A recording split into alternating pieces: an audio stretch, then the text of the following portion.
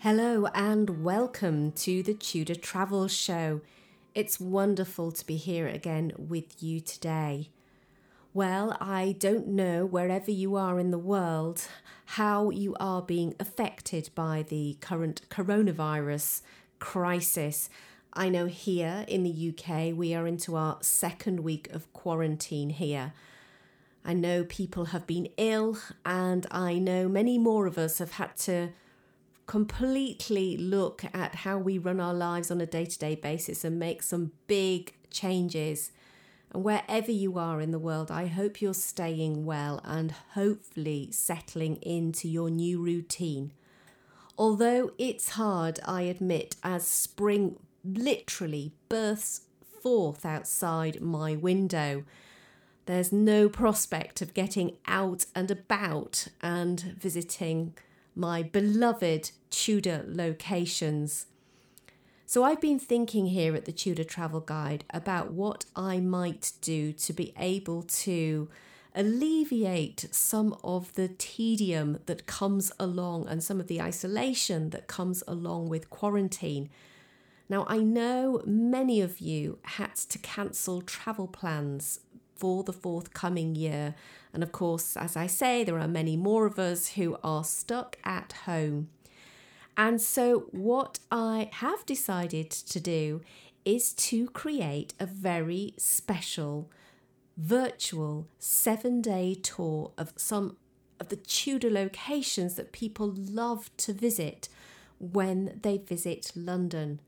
So I have just started to create this and I am hoping to take you on an adventure from the east to the west of London, from Greenwich over to the other side of London to Hampton Court, and along the way visiting the Tower of London, St Bartholomew the Great, the Charterhouse, also Whitehall, the site of Whitehall, Westminster Palace, i.e. Westminster Hall, that survives, and Westminster Abbey, and of course Hampton Court Palace along the way. So over the course of 7 days, I am going to find a way, I hope, to be able to take you time travelling with me so that we may lose ourselves in some of these glorious locations. If you subscribe to my website via the homepage at www.thetudortravelguide.com, then you will receive, of course, notification by email as soon as the first of these locations goes live. And as I say, I'm working on this as we speak, folks, so stay tuned. Well, now to today's show, and we have two wonderful guests as always. In my first interview, I will be speaking to Rachel Delman, who is from the University of York, and she is going to be talking to us about the Lost Palace of Collyweston. Now, Collyweston in Northamptonshire, of course, was associated with the great Margaret Beaufort, and Rachel, as you will hear, has probably researched Collyweston more than most, and so is able to take us on our own little time travelling adventure to see if we can create that lost palace for ourselves. Of course, there is the TTG News Desk, which will take a sneaky peek through the veil of time as we find ourselves transported to Greenwich Palace on the 12th of April 1533, as Anne Boleyn is presented as Queen for the very first time. And then in the final interview of today's podcast, I'm going to be talking to Alden Gregory from Hampton Court Palace about what turns out to be a completely fascinating subject, and that is Tudor tents, their role and function. Now, as many of you will know, before the coronavirus outbreak turned everything upside down, Hampton Court Palace were due to launch a new exhibition around the Field of Cloth of Gold, whose 500th anniversary is coming up in June. And Oldham has been intimately associated with putting this exhibition together, and particularly in the recreation of part of one of Henry's tents, which was present at the field. And I find out all about that research and about the role and function of Tudor tents. And as you can hear, I'm swept away by what I find out. So let's get stuck into the show. And I go over now to speak with Rachel Delman and allow her to introduce herself and her work. Welcome, Rachel, to the Tudor Travel Show. It's wonderful to have you here. Hi, thanks very much for having me.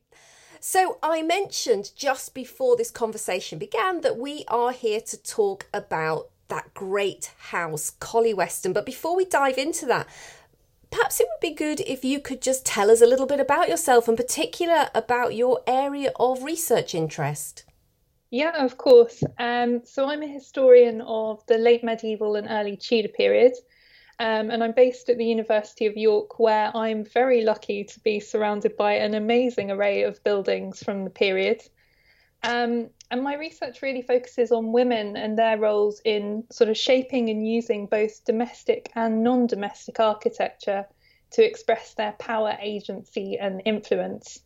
And I look at both England and Scotland during the period. So at the moment, I'm working on my first book, which is hopefully due to be published by Oxford University Press in the next year or so. Mm-hmm. So I'm busy working on that at the moment, fingers crossed. Mm-hmm. And this is based on my doctoral research, which I completed at Oxford in 2017. And it looks at the physical and social space of 5 houses that were commissioned or headed by women during the period 1450 to 1550. And those are Margaret of Anjou's palace at Greenwich, Alice Chaucer's house at Ewelme in Oxfordshire, Catherine Courtenay and her castle at Tiverton in Devon, Margaret Pole's house at Warblington in Hampshire, and of course Margaret Beaufort's palace at Collyweston. Oh, that sounds like a book that is just right up my street, Rachel. It really does. Thank you. Oh, that sounds wonderful. So yes, as you point out, Collyweston, and this is why I'm talking to you, because I know that you have researched Collyweston, and it's it was such an important house belonging to such an important character of the Tudor age. So I guess that leads us into me perhaps asking, why. You've said a little bit, obviously, your interest in medieval women. What do you think about Margaret and her position in Tudor society? And was there any particular reason why you wanted to research her and Collyweston? For me, I actually stumbled across her by accident. So back in 2011, when I was doing my MPhil dissertation, I wanted to write about people who commissioned and used landscapes, essentially sort of designs or ornamental landscapes, essentially large-scale gardens.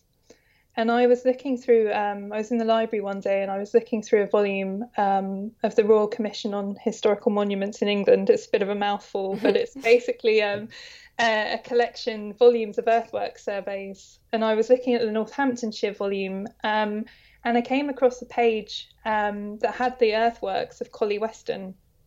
And they're quite well preserved, even though there's not much to see above ground today, as we'll get onto. The earthworks are still there. And I thought, this looks like a really interesting site. And at the time, as I said, I was interested in women's history as well. And I found out that those gardens were created by Margaret Beaufort and that the archival evidence was just amazing, really. There are so many volumes of building and household accounts. Ooh, that sounds interesting. Yeah, so I'm sure we'll talk a bit more about that.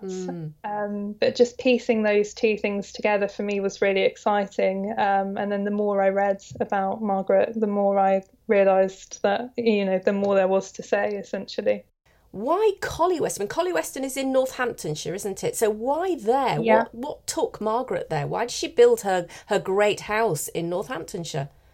Yeah, it's a really good question because today, if you drive through, it just seems like a sort of charming, sleepy village. And I think most people drive through and they've probably heard of it because of Collyweston Slate. But most people you speak to don't know that there was one of the most significant palaces of early Tudor England there. But yeah, Margaret acquired Collyweston in 1487, so 2 years after her son was crowned king after the Battle of Bosworth. And it became her longest place of continued residence. And Michael Jones, who's written about the palace as well, he's described it as a sort of satellite court in the Midlands. So at this point, most of the royal palaces were sort of clustered in and around London. And so we have to remember that the Tudor dynasty, as we know it today, was in its infancy and at that point. So it really allowed Henry and Margaret to keep an eye on things further north when things were still a bit sort of shaky and uncertain.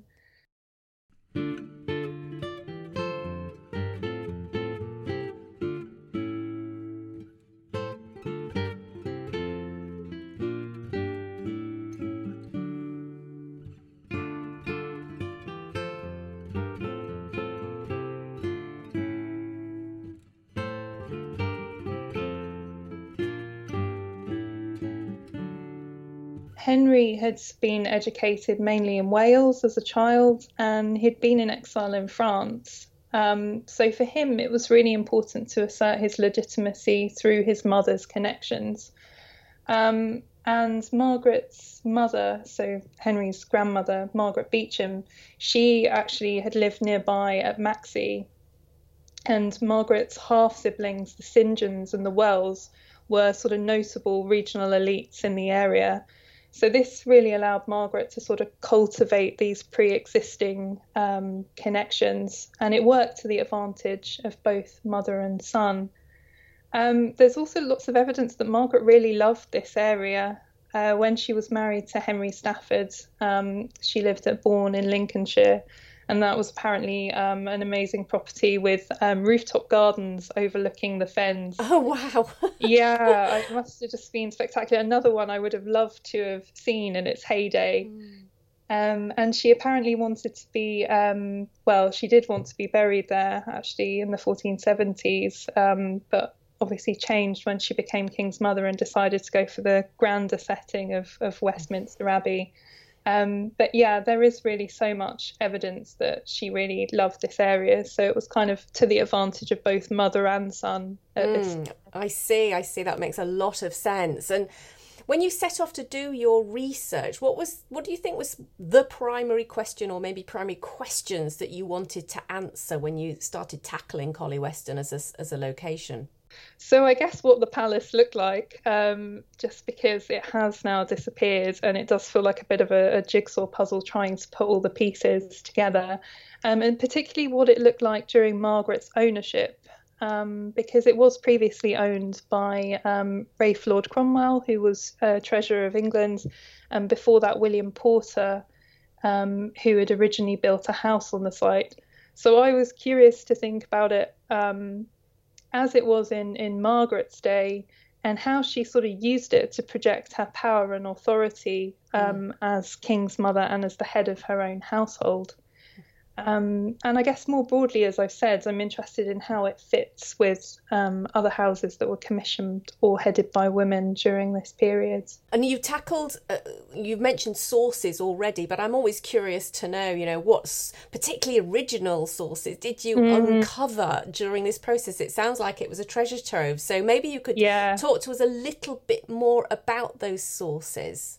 Yeah, okay. So as I said, I started with the earthworks, so the Royal Commission survey that was done in the 1970s on the site.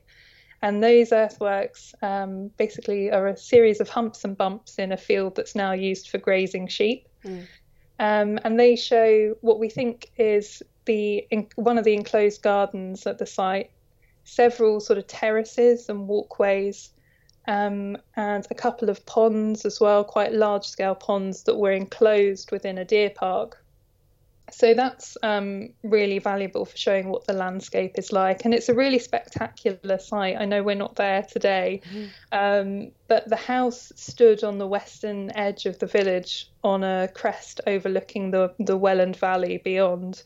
So you just get these really spectacular, far-reaching views. And the gardens occupy the kind of undulating land that leads down to the river. So the earthworks are really, really valuable for thinking about the landscape. There's also several volumes, so 9 volumes of building and household accounts, which are in the archives at St John's College in Cambridge. And those, as you say, they're just a treasure trove of information.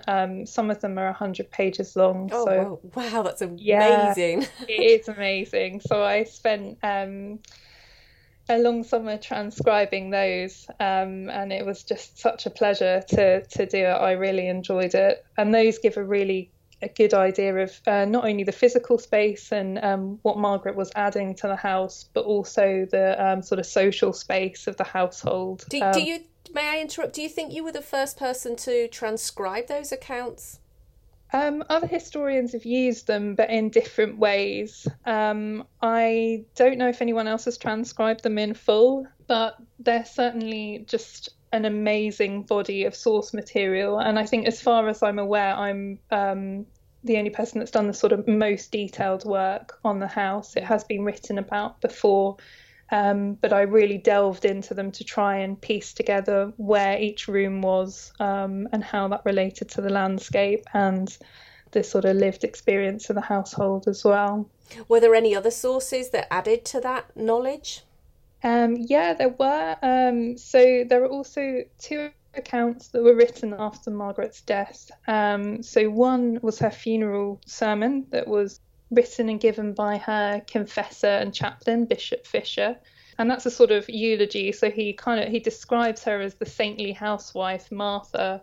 So it's a very flattering account, but it's also quite helpful because he was a member of her household and Margaret and Fisher were very close. So it's very helpful for seeing the kind of daily rhythms and routines of what she was up to. There's also an account that was written later in the mid-16th century by Henry Parker, Lord Morley. Parker was also a member of Margaret's household, so he was a cupbearer and served Margaret in the Great Hall. And again, that gives us an idea of what life was like in her household, and it gives lovely sort of vivid descriptions of her sort of feasting in the Great Hall. The final one we have as well is the Somerset Herald, who recorded Margaret Tudor, so that's Margaret's granddaughter, and her wedding progress in 1503 when she went to Scotland to marry King James IV. And I'm sure we'll get onto this a bit later when we're talking about sort of life at the palace. But the party, they stay at Collyweston for 2 weeks during those celebrations. So that's a really valuable source for thinking about the sort of experience and what it would have been like having those celebrations in Margaret's household. I mean, put together, they sound of just a fabulous rich array of sources. How wonderful for you to get the chance to delve into those and pull them all together. Oh, wonderful. Yeah, they've certainly kept me busy. I bet it did. It's the kind of thing you need to do when you're locked away and you're self-isolating, isn't it? Exactly, yeah. Anyway, I'm going to ask you, of course, about, trying to give us the big picture and to walk us through what the house looked like. But before we delve into that, I just, was there anything particular that you pulled out that really intrigued you or surprised you or fascinated you? Yeah, that's a really good question, actually. I think just the sheer scale and magnificence of the palace. I don't think I'd anticipated that when I first started my research. So there's one entry in there building accounts that describes the 3 courtyards of Collyweston. So it gives you an idea of just how massive it was. Because a triple courtyard house is, you know, we often get a single or a double courtyard house, don't we, in the Tudor period? But a triple courtyard house is really is of palace scale, isn't it? It is, yeah, it is. And that really surprised me. I think when I came across that small entry, I thought, wow, this is, you know, really impressive. I think the other thing that I noticed is the fact that the building accounts are made over several years allows us to see the house evolving. And we do get a sense of it as a kind of hub of frantic activity. It is a sort of building site for a lot of the period. And, you know, we often think about these houses as finished products. But it's really amazing. It's such a privilege to be able to see the process of it changing. And to think about the ordinary people who were sort of working on it from day to day as well. So we know that the master mason came from Grantham, which is just north of Collyweston. And all the sort of workers came from within a 4-mile radius of the site. So the stonemasons were coming from the local quarry villages. You get plumbers and joiners coming from sort of Peterborough and Stamford, which are nearby. So it's amazing to see all those names of ordinary people that might otherwise go unrecorded in the accounts as well. You answered a question. I wondered whether she would like ship people in from London, but no, it was very much supporting the local economy. Yeah, it was. I mean, you do get some references to things that have come from further afield. So she does ship some tapestries in that come from the port at Boston. So they're Flemish tapestries. So presumably have come over from the Low Countries as well.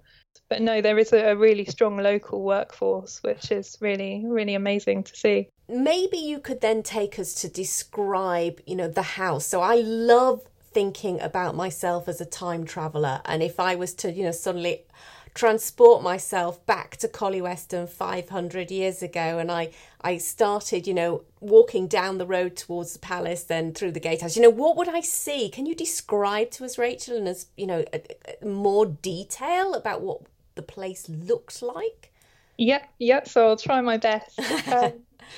So, yeah, as you approach the gatehouse, we imagine it probably looked something like Margaret's foundation at Christ's College in Cambridge. The gatehouse shows full body figural representation of Margaret, and she's clutching a book, and she's wearing her sort of her widow's weeds or her vowess robes, peering out over the streets in Cambridge, and she's surrounded by heraldic and dynastic iconography. So the Beaufort Yales are there are Tudor roses, there are portcullises. It's really this kind of wonderful sort of tapestry of colour proclaiming Margaret's illustrious connections. And what I might do here, just to interrupt for a moment, Rachel, is what I probably will do for the listeners is to put together a little blog based on the transcript of this conversation, and I'll include some images of the things that you are talking about, including that gatehouse, so people can nip over to the blog, and the link will be in the description below, and you can get some visuals as we're talking. Yeah, that would be wonderful, because I think for me, it's just been so helpful to kind of reimagine the palace by looking at other buildings that Margaret was responsible for commissioning. So I think that will be a great thing for listeners. And so we're walking through under this gatehouse, and then what? Yeah, so next to the main gate, there's also a prison and a council house. So those are really proclaiming Margaret's role as a regional dispenser of justice in the Midlands. So we have to remember, even though this was a kind of country retreat, it was also a political powerhouse. So those buildings are really proclaiming the fact that Margaret is a royal representative in the area. That's so interesting, because, you know, I've read about a lot of Tudor houses, and I don't think I recall hearing of a prison next to the gatehouse, which really does mark this out as in a very particular way, as you describe. Yeah, exactly. It is particularly unusual, and we do have other features. Actually, I'll just say those now. That are quite similar to the royal palaces of the period, again showing Margaret's kind of unique status.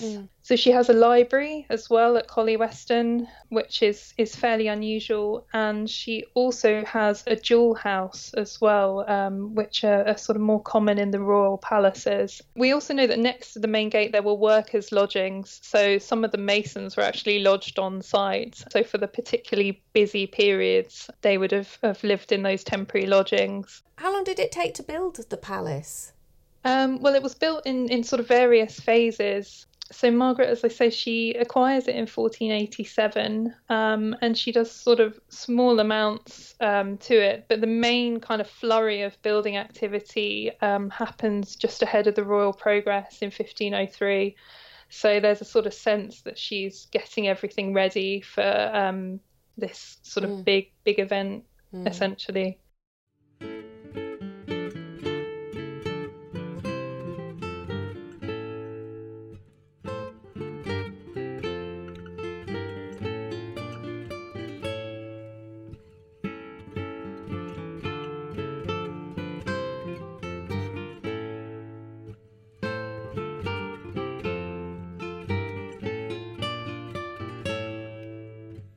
And so we're through into, I guess, from taking us back onto our journey in time. We're back in the courtyard. We've passed the gatehouse and the prison, etc. What faces us then?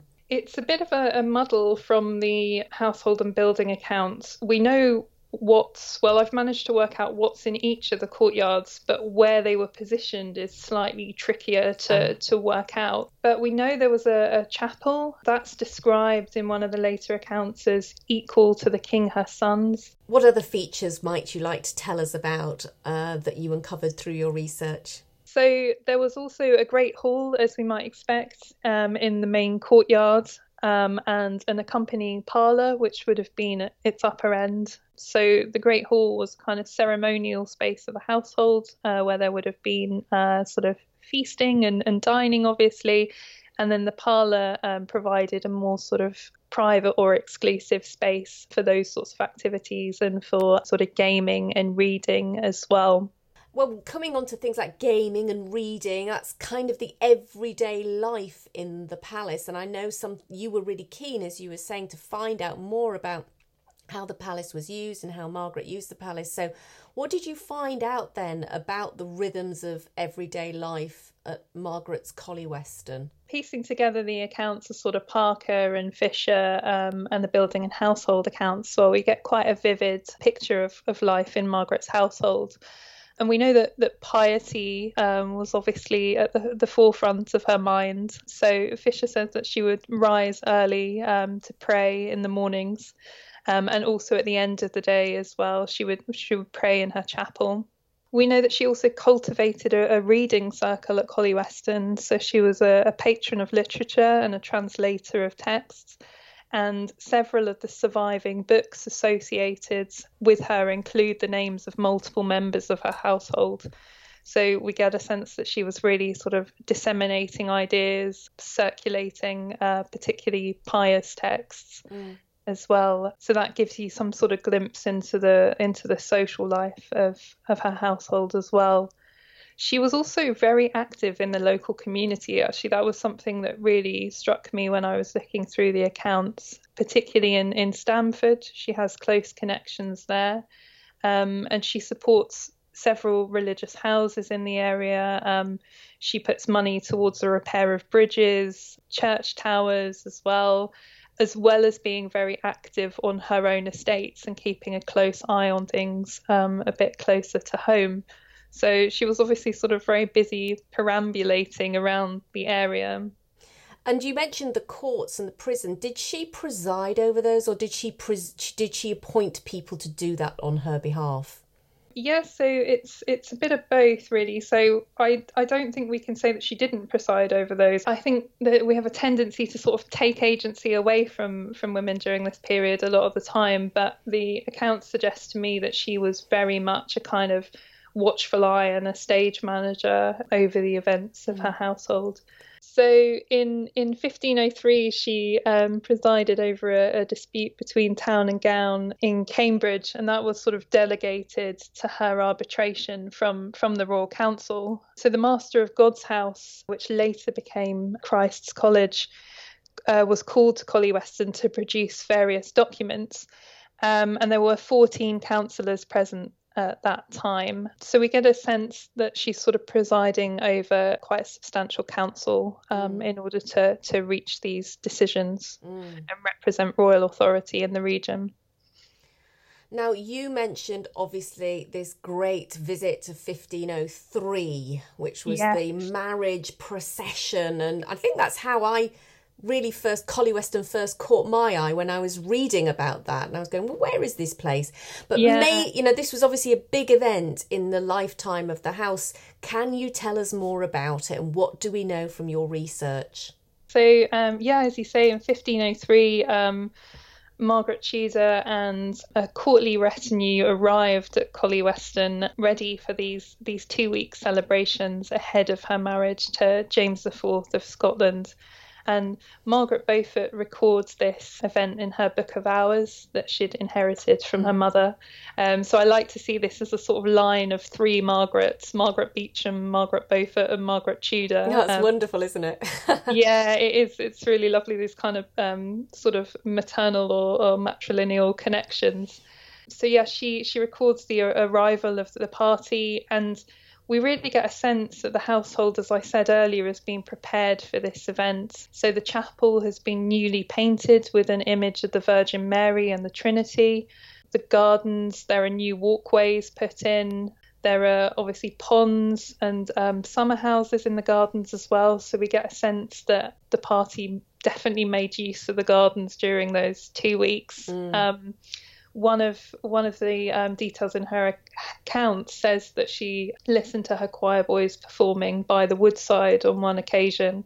So we can imagine that there was sort of musical entertainment outdoors as well as lots of sort of hunting and hawking as well. We know Margaret loved hawking. So you might remind us who was there, because pretty much all the royal family were there, weren't they? With the exception, of course, I believe, if I remember rightly, Elizabeth of York by this time had died. Is that right? So yes. She wasn't there. Yes, that's right. So her father, Margaret Tudor's father, and obviously Margaret Beaufort's son, Henry VII, was there. And there were also several members of the church as well, sort of senior members of the church, and all the sort of notables of the royal court. Interestingly for me, Catherine Courtney was there as well, because I look at her house in Tiverton in Devon, so Edward IV's daughter. So yeah, we get this sense of quite a large company being there. In preparation for the event, Margaret actually builds a new lodging, and that takes 10 months to build at the cost of £450. So it's eye-wateringly expensive. And that's devised to house Margaret Tudor and the main sort of members of the royal wedding party, whereas some of the others stay actually at Maxey nearby, which no one seems to have pointed out before, but that was something I noticed in the accounts, was that she still uses her mother's residence at Maxey in order to emphasise these links to the area. So that's used as like an overspill property. Basically, yeah, basically. Yeah. Wow, so there was a brand new wing that was built specifically to house the royal party for this event?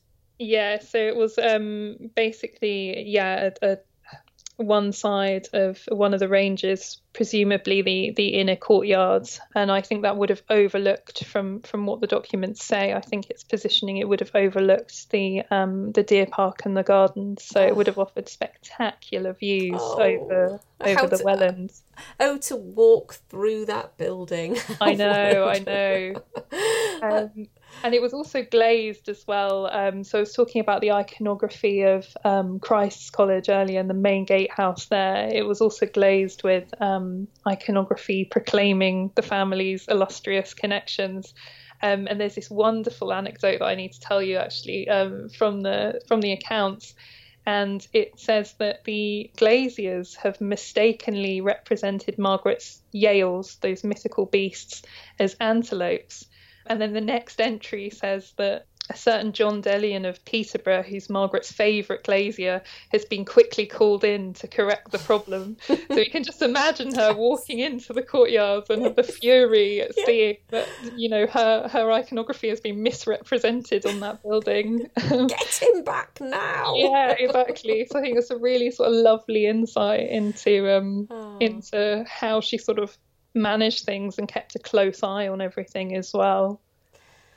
I always think it must have been a very bittersweet 2 weeks, of course, because at that point it was from Collyweston, wasn't it, that Margaret set off on the rest of the journey and said goodbye to her family, I believe.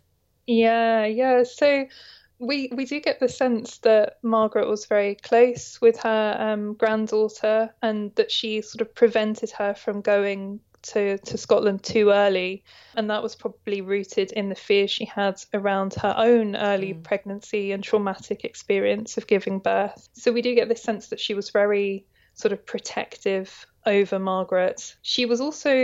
Margaret Beaufort was also very much a sort of, I've mentioned this word a few times, but very much a stage manager over this spectacle. And as the party leave, Margaret Beaufort allows only those who are related to Margaret Tudor by blood into the Great Hall to bid her farewell. So there is this big emphasis on family connections, and she's given a book of hours by her father as well. So yeah, it must have been, I don't know, I think, you know, they must have been delighted that the infant dynasty was doing so well, but at the same time we can't leave out that sort of human element of history. It must have been hard to say goodbye after those 2 weeks. So maybe I could just ask, were there any other events or any other significant royal progresses or visitors to Collyweston that we should remember? Yeah, that's another good question, actually. Obviously, as I've said, the main one is 1503. That's the one that really stands out to us in the evidence, and that's the one that we see this kind of flurry of works on the palace happen for. After that, Margaret's house, I think, becomes a bit more of a sort of spiritual retreat. There's more of a focus on her sort of her piety. She creates a new set of lodgings, or rather a new set of apartments for herself, and there's strong emphasis on views over the chapel from those. That said, we shouldn't think about her sort of hiding away necessarily. You know, she's still one of the most important people at this time, and she was still very active in the local community. And perhaps one more thing to note is that Elizabeth of York, the Queen, she had her own chambers at Collyweston as well, which were connected to her own private garden via a lockable stairway from those rooms. Oh, that's lovely detail. Oh, I love that detail, Rachel. That's gorgeous.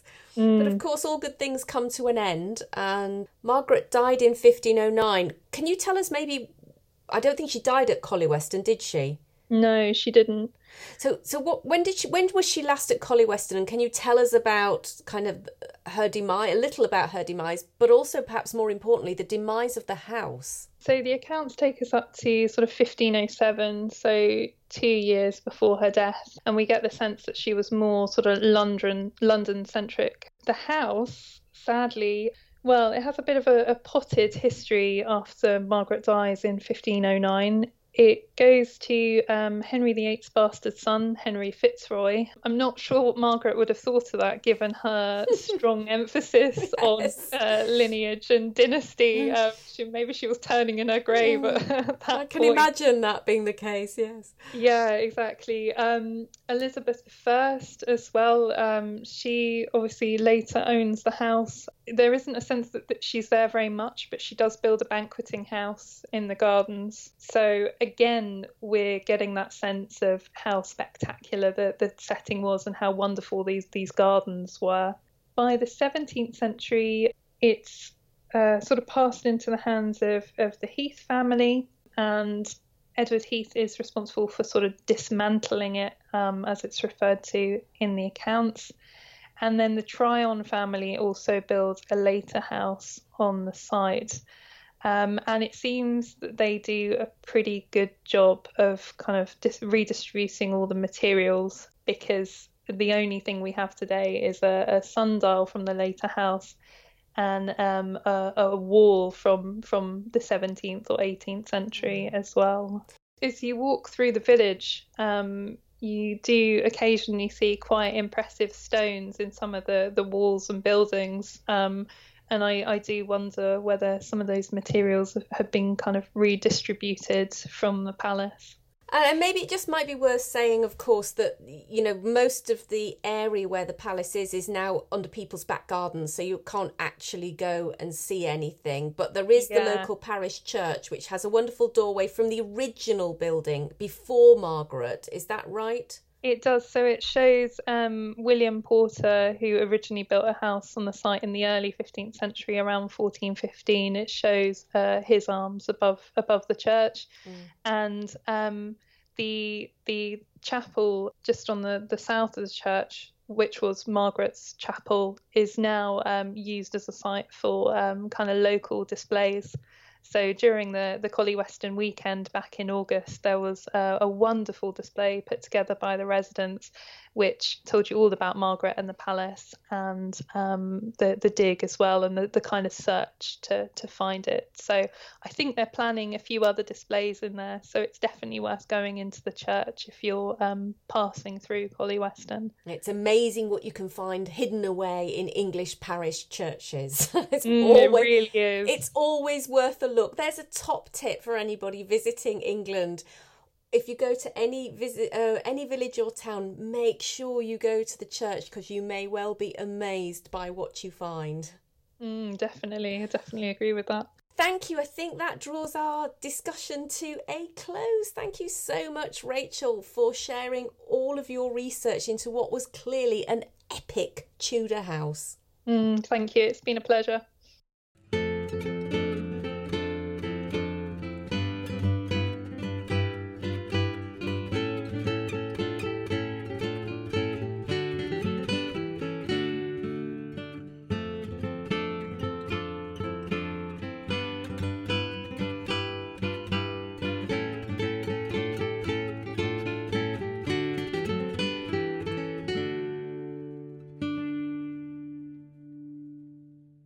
What a fascinating location. Such a shame that it's gone, but thanks to the work of people like Rachel, we can bring it alive once again in our imagination.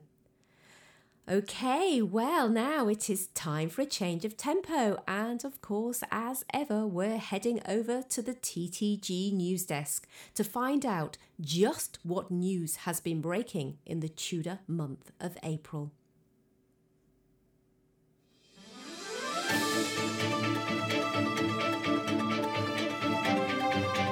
Welcome to the April O'Clock News with your newsreader, Robert Cole. Here are the Tudor headlines for the month. Anne Boleyn is presented as Queen at Greenwich Palace. James Stuart, new heir to the Scottish throne, is born at Linlithgow Palace. Henry VIII's Act of Succession is passed in England. And Henry VII dies at Richmond Palace.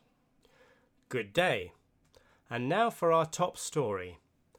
Following on from the announcement made yesterday by King Henry VIII that Anne Boleyn, formerly Marquess of Pembroke, should be recognised as his Queen by the Royal Council, the latter attended Easter Eve Mass at Greenwich Palace this morning in full royal estate. It has been reported that the King intends for the new Queen to be crowned after Easter, but this sudden turn of events has caused consternation in some quarters, with the Imperial Ambassador Eustace Chapuis pointing out that technically the King now has 2 wives, and has proceeded in this matter without waiting for a dispensation or sentence of any kind. There is no word of what Catherine, Dowager Princess of Wales, feels about this sudden turn of affairs. We can now cross over to our roving reporter, Bess Cavendish, who is at Greenwich Palace and was witness to this morning's events. Bess, can you tell us what unfolded at the palace this morning? Hello, Robert, and thank you. I am here just outside Greenwich Palace, beside the River Thames, having just witnessed the most extraordinary scene here this morning. As you rightly say, with the news that just yesterday His Grace ordered the Royal Council to recognise Anne Boleyn as his Queen, there was, as you might expect, a hum of expectation from the crowds gathered in the Queen's public chambers and among the congregation who had come together in the Chapel Royal this morning to hear the traditional Easter Eve Mass. Of course, such holy days are usually attended by the monarch, and many wondered if this would be Anne Boleyn's first opportunity to be publicly presented as Queen. And we were not disappointed, Robert, for at the appointed hour, the new Queen of England emerged from her privy apartments wearing a gown of cloth of gold frieze, which of course is only permitted to be worn by royalty. She was bedecked with jewels, with the train of her gown being carried by Mary Howard, daughter of the Duke of Norfolk, and of course soon to be daughter-in-law of the King himself. The new Queen was attended by a train of 60 ladies. Some have exclaimed that is more than they ever saw attending upon Catherine of Aragon. Anyway, together the train processed with great solemnity to the Chapel Royal here at Greenwich. This was a great shock to many, wasn't it? After all, there have been no official announcement from the palace that the king had married Anne Boleyn, even though it is widely known that he has actively been pursuing a divorce from his first wife for some time. You are absolutely right. I think the feeling among those present was one of astonishment this morning. I don't think people saw this coming, even though there have been rumours circulating at court and in London more generally that His Majesty secretly married Anne some months ago. However, just this morning, now that this is a fait accompli, I am hearing confirmation from an unnamed source that the marriage did in fact take place towards the end of January, and that only a very select number of witnesses were present. They were sworn to secrecy as the King's counsellors pressed forth in trying to obtain a divorce from his first wife, Catherine of Aragon. So why this turn of events now? Well, there has been no official confirmation, but again, one of my sources, this time within the Queen's household, has dropped hints that the Queen is already pregnant. And if that is the case, then of course His Majesty will want to move as swiftly as possible to ensure that this child is born to an anointed queen and that there can be no question of its legitimacy. Ah, I see. Well, thank you for that report, Bess. It does seem that we will all have something to look forward to, as a coronation now looks to be imminent. And on that happy note, that concludes this month's TTG News Desk, and we will return in May. But for now, it's back to the 21st century.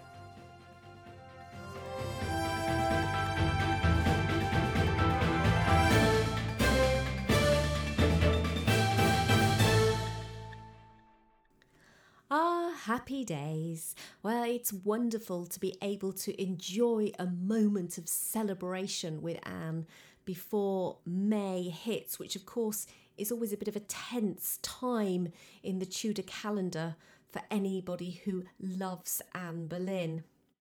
However, just on the note of Anne Boleyn, I wanted to give a shout out to Talking Tudors, run by Natalie Gruniger, who has a very special Boleyn month running through actually May and June, and she's going to be featuring speakers every week through those 2 months, focusing on different aspects associated with Anne and her life. And in fact, yours truly, I believe, is part of the first episode, which will be going live in June. And I have already recorded my conversation with Natalie about Anne Boleyn's coronation procession from the Tower to Westminster. Another happy time. So make sure that you tune in for that. And if you don't already subscribe to the Talking Tudors podcast, then you can search for Talking Tudors on Podbean or iTunes or Spotify. All right, so we're going to have another change of tempo, and this time I am going to be in conversation with Alden Gregory from Hampton Court Palace. And as before, I'll let Alden introduce himself and his fascinating research. And let's dive into the weird and wonderful world of Tudor tents. Hello, Alden. Welcome to the Tudor Travel Show. Thank you. It's very nice to be here. That's wonderful. So, as I was saying just before we came into this conversation, I believe you are curator of historic buildings at historic royal palaces. Maybe you could tell us a little bit about what that entails. You sound like you have my dream job, so go make me envious, Alden. I do have to pinch myself every day when I come into work. Yes, I'm part of a team of curators who work for Historic Royal Palaces. Historic Royal Palaces is the independent charity that looks after Hampton Court Palace, the Tower of London, Kensington Palace, the Whitehall Banqueting House, Kew Palace and Hillsborough Castle in Northern Ireland. And as buildings curator, I sort of have two hats on, really. I'm part of the team that looks after the buildings from a conservation and maintenance point of view, but I'm also an architectural historian, so I research our palaces as well. Oh, now that sounds absolutely glorious. It's a real treat. I am envious. Just the best Tudor house in the world at your fingertips. Oh, I send shivers down my spine. We're spoiled. Anyway, today we are going to be actually talking about a specific research project that you've been undertaking over the last several, is it months or years? Years, really. Yeah. Right, okay. So, of course, as many people will know, it's the 500th anniversary of the Field of Cloth of Gold this year, and there has been a big research project underway leading up to this summer's events. And I particularly was interested in one aspect of that, and that is the recreation of the, I believe, Henry VIII's temporary palace, or part of that tent. Is that right? Yeah, so we've been doing a research project about Henry VIII's tents, which I suppose might seem a little bit odd given that we've got 6 amazing palaces to look after. But as you say, it's the 500th anniversary of the Field of Cloth of Gold this year, and we're planning a whole lot of celebrations for that because we have that wonderful painting of the Field of Cloth of Gold hanging at Hampton Court. And so we started looking at Henry VIII's tents. I mean, as I said in the introduction, I'm an architectural historian, and I see these tents as real architectural structures. They are buildings, really. So we spent a bit of time looking at how they were made, what they represented, how Henry VIII in particular, used them, how they were used at the Field of Cloth of Gold in particular, to try and bring a bit of context, a bit of colour into the story of the Field of Cloth of Gold and explore it from a slightly different direction. So ultimately, am I right in saying the ultimate aim was to actually recreate one or part of these tents at Hampton Court Palace this year? Was that your original aim?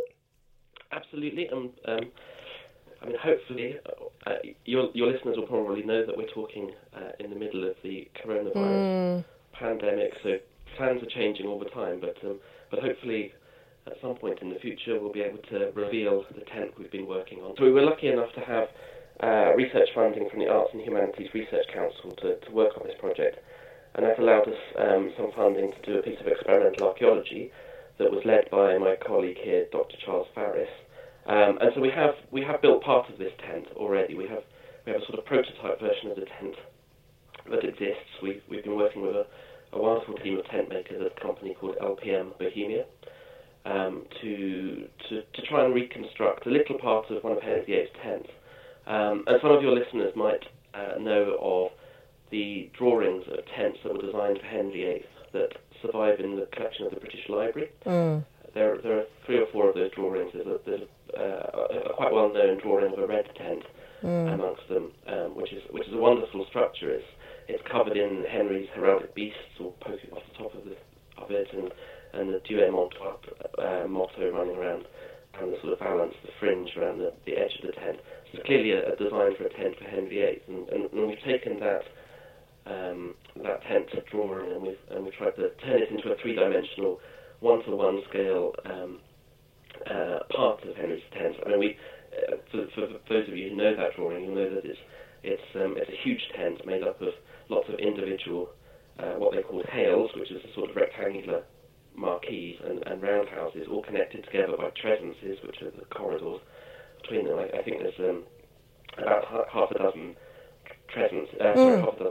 hales in that tent, and probably a dozen roundhouses connected to it. So it's a vast structure, but we have recreated part of it, and we're hoping that over the coming year, all going to plan, we'll be able to finish that off and decorate it and add the sort of beautiful ornament and embellishments to it that will really make it feel like one of Henry VIII's tents.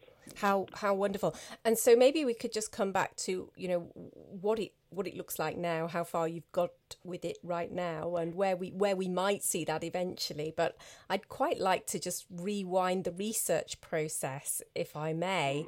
And I guess those drawings were part of where you started with this research. But how, can you talk about the different research sources that you used and how you brought those together? Yeah, absolutely.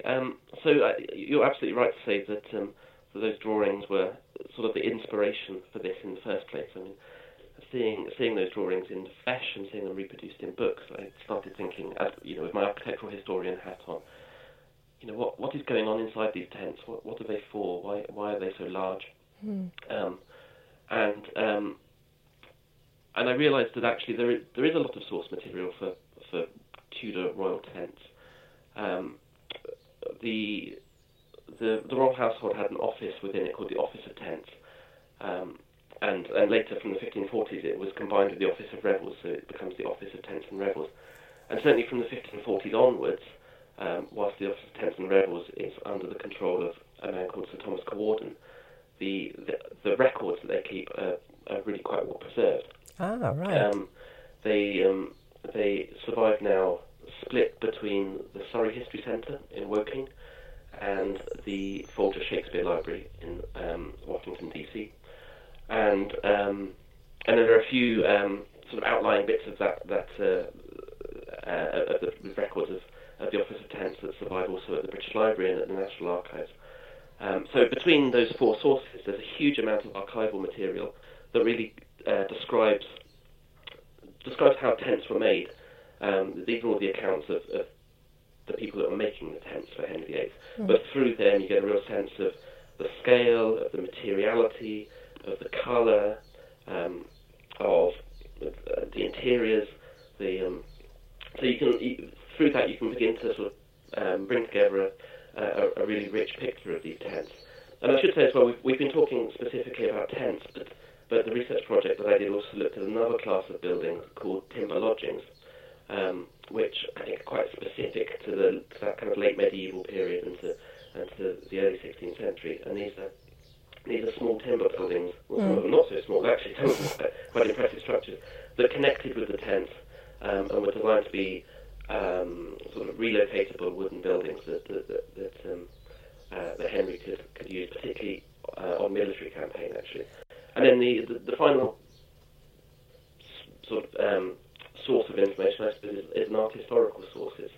If you start looking for tents in paintings of the period or in tapestries of the period, you'll find them everywhere.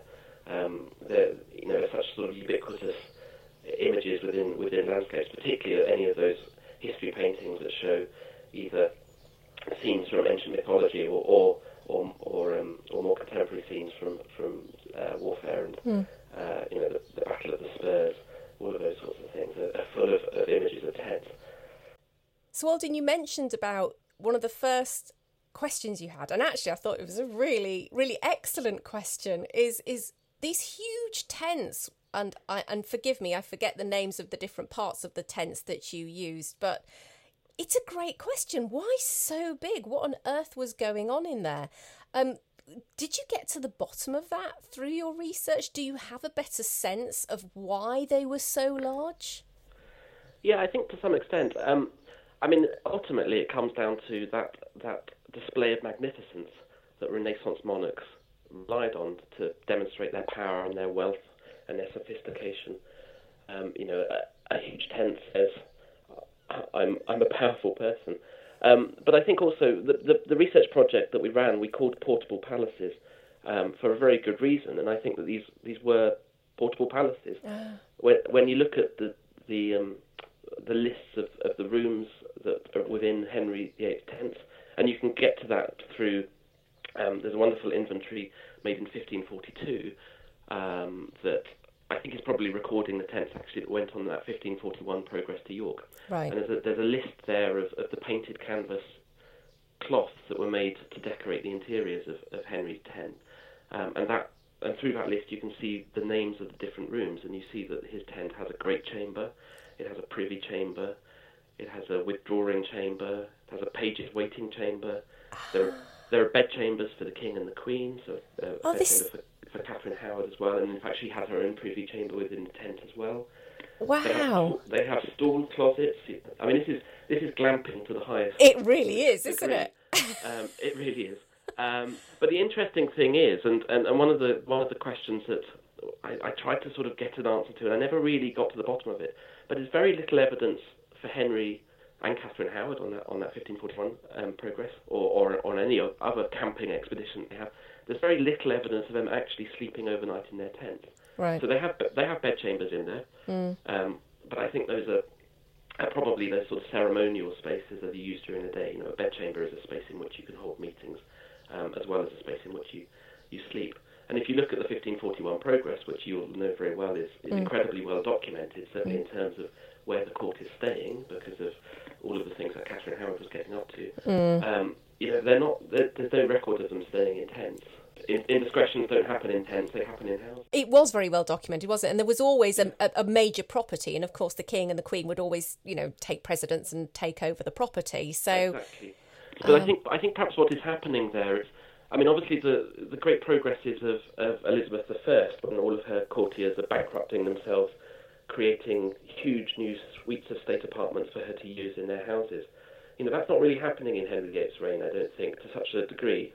Courtiers are preparing their houses for Henry to come to, but they're not building suites of state apartments for him. So I think he's taking his own suite of state apartments with him, in effect. I think he's spending the night sleeping in their houses, but probably pitching his huge tent in their gardens or parks, in order that during the day, when he's entertaining, when he's receiving visitors, guests, ambassadors, he has a suite of state apartments in which to receive them, so that he has spaces that replicate the spaces that he had at Hampton Court Palace or any of his other great palaces. Well, that's just, honestly, Alden, that's wonderful. I've never really thought about this before, but that makes perfect sense, of course, because all the progresses happened in the summer, didn't they? So what's more pleasant than a lovely summer English garden or park? And, of course, the Tudors lived outdoors. They did a lot of things outdoors, so it just makes perfect sense.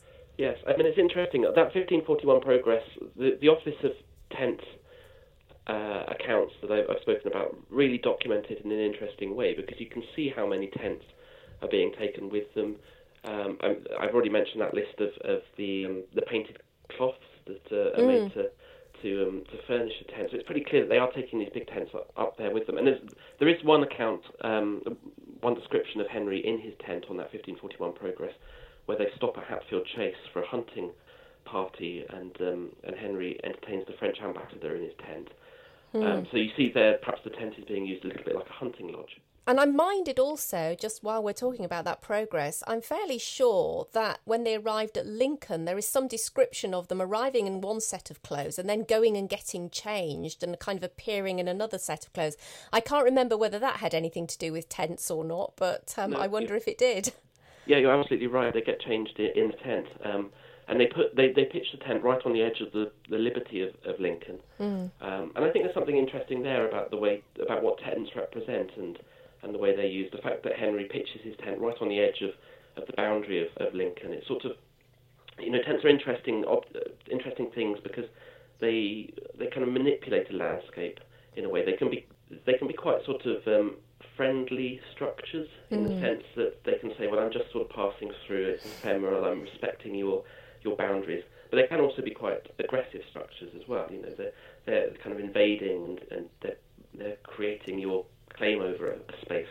So I think Henry uses his tents to deliver messages as well. And of course, tents are very martial structures. They are you know, they're the equipment of an army. So I think there's a lot of sort of messaging that goes with those tents and where they're pitched and the way they're pitched. That's really interesting. And I suppose the other question, and you've partly answered this, but I'm just going to push to see if there's any more juicy information that you can share with us about the interiors. You've talked about the different rooms and the chambers. In all those accounts, did you get a sense of how the interiors were furnished, decorated? Well, the furniture itself is actually one of the things that we found it most difficult to get any evidence for, and I think that's possibly because actually there isn't really they're not making camping furniture as such. They're just taking the furniture from the palaces, which in a lot of cases is designed to be movable anyway, because they're constantly moving furniture around the palaces. So, you know, collapsible beds, folding tables, that sort of thing. But I think that list of painted canvases for the interior of Henry's tent is quite interesting, and I might just read through a few of them to give you a sense of the sort of colour of these spaces, and it's really kind of vibrant, almost garish colour scheme.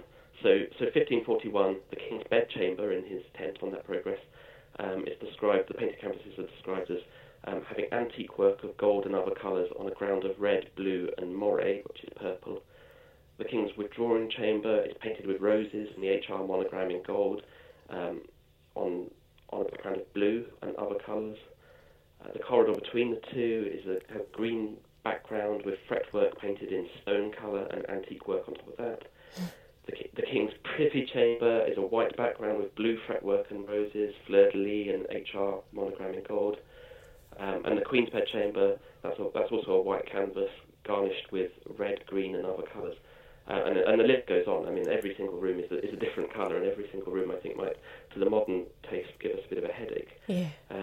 But this is actually quite I mean, it's interesting because this is decorated in painted cloths, but you know, quite often they're hung with tapestry or they're hung with cloth of gold.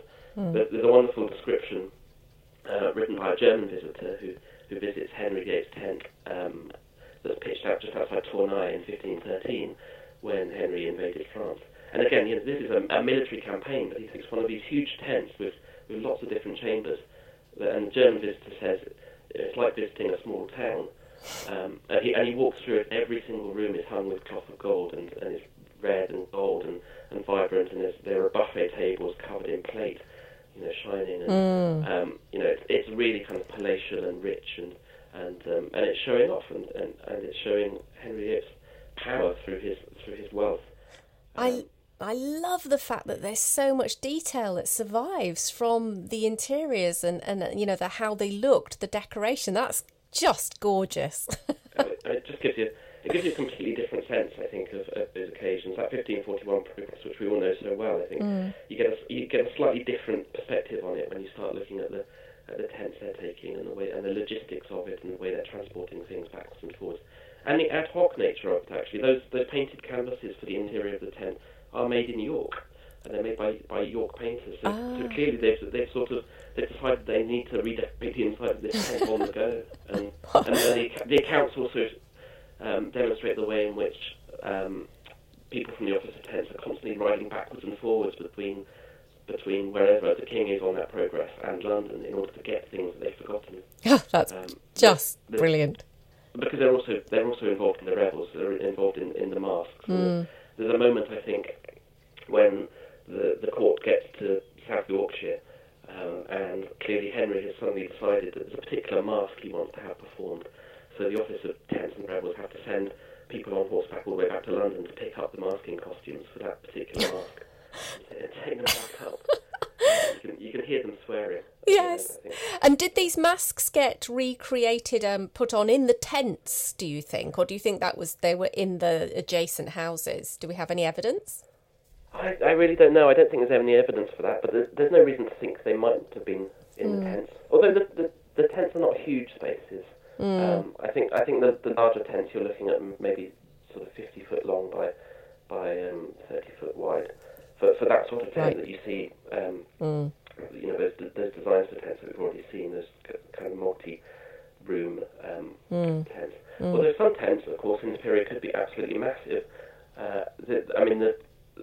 It's not an English tent, but the French tent that Francis I erected at the Field of Cloth of Gold in 1520, according to eyewitness descriptions of it, was 120 feet tall in the centre, which is, if you know the Tower of London, that's about the same height as the White Tower at the Tower of London. Crikey. It's an extraordinary structure. No wonder it got blown away. And it got blown away, as you say, yes.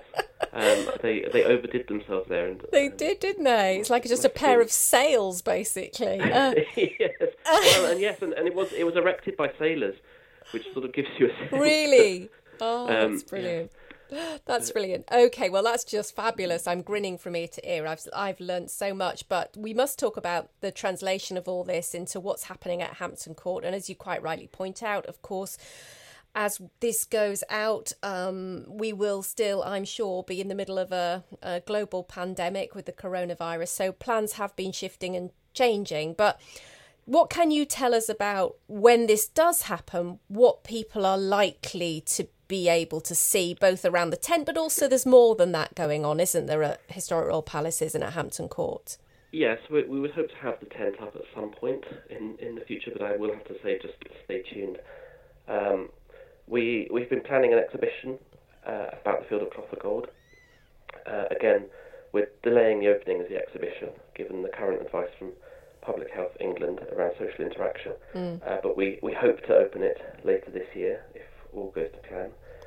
I guess all I can really say at this stage is that we'll be sharing our updated plans with everyone on social media channels, so follow us on at Historic Royal Palaces on Instagram and at HRP Palaces on Twitter for the latest updates on our plans around the exhibition and everything else. And keep an eye on our website, which is hrp.org.uk as well.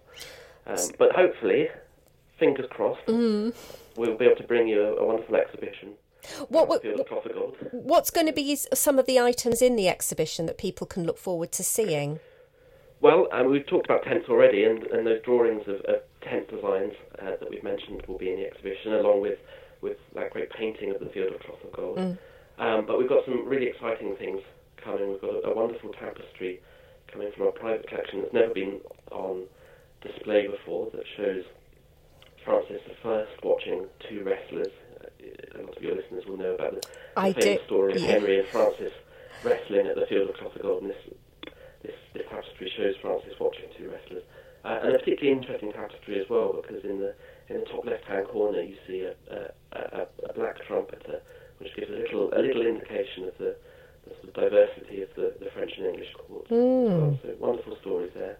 What I'm really excited about this exhibition is the great variety and diversity of the objects we've got. So we've got some wonderful paintings, including paintings by Holbein. We've got goldsmiths' work. We've got beautiful illuminated manuscripts. We've got arms and armour. So a real treasure trove of objects from both the English and French court. Oh my goodness! So I continue to keep my fingers crossed that we can show it to. Oh my goodness! Yes, I mean we're all going to have to be really patient, but the picture that you've just painted is going to leave us something to look forward to when the worst of this is past and we can all get back.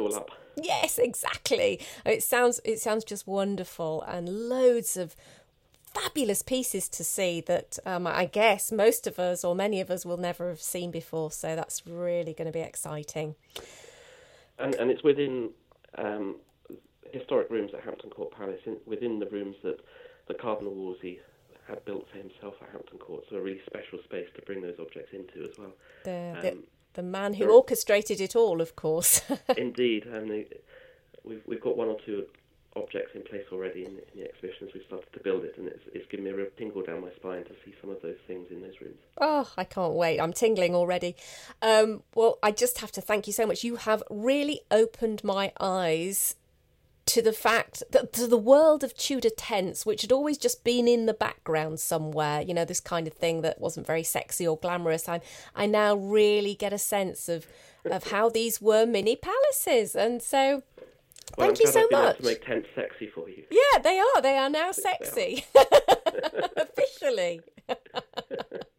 Your work is done here, Alden. I feel like I've achieved something. Yeah, exactly. Well, you mentioned the various Historic Royal Palaces website, and obviously we should all keep our eye on that, and we can stay tuned for updates on what's happening. But that just all remains for me to say thank you so much for joining us today. You're welcome. It's been my pleasure.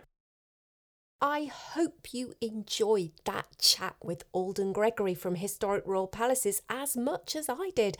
I really had my eyes open to the wonderful world of Tudor tents. So now we do have to be patient and look forward to that exhibition that will be coming, well, let's wait and see. But do keep your eyes on the Historic Royal Palaces website, and of course follow Historic Royal Palaces on social media to keep up with all the latest. And while we're talking Field of Cloth of Gold, do remember that my virtual summit, Field of Cloth of Gold 500, is taking place over the weekend of the 9th and 10th of May. And there is a fabulous lineup of speakers to enjoy over those 2 days, experts in their field. Now, it is entirely free to join, and registration is now open. So I will include a link in the description associated with this podcast, and if you follow the link, you'll be able to reserve your free spot, and I look forward to seeing you there. So that's all for this month's Tudor Travel Show. I hope you've enjoyed the show today, and join me next month when I go touring Eltham Palace to find out about its Tudor history. Until then, I hope wherever you are in the world, you are staying safe and well. Until next time, my friends, happy time travelling.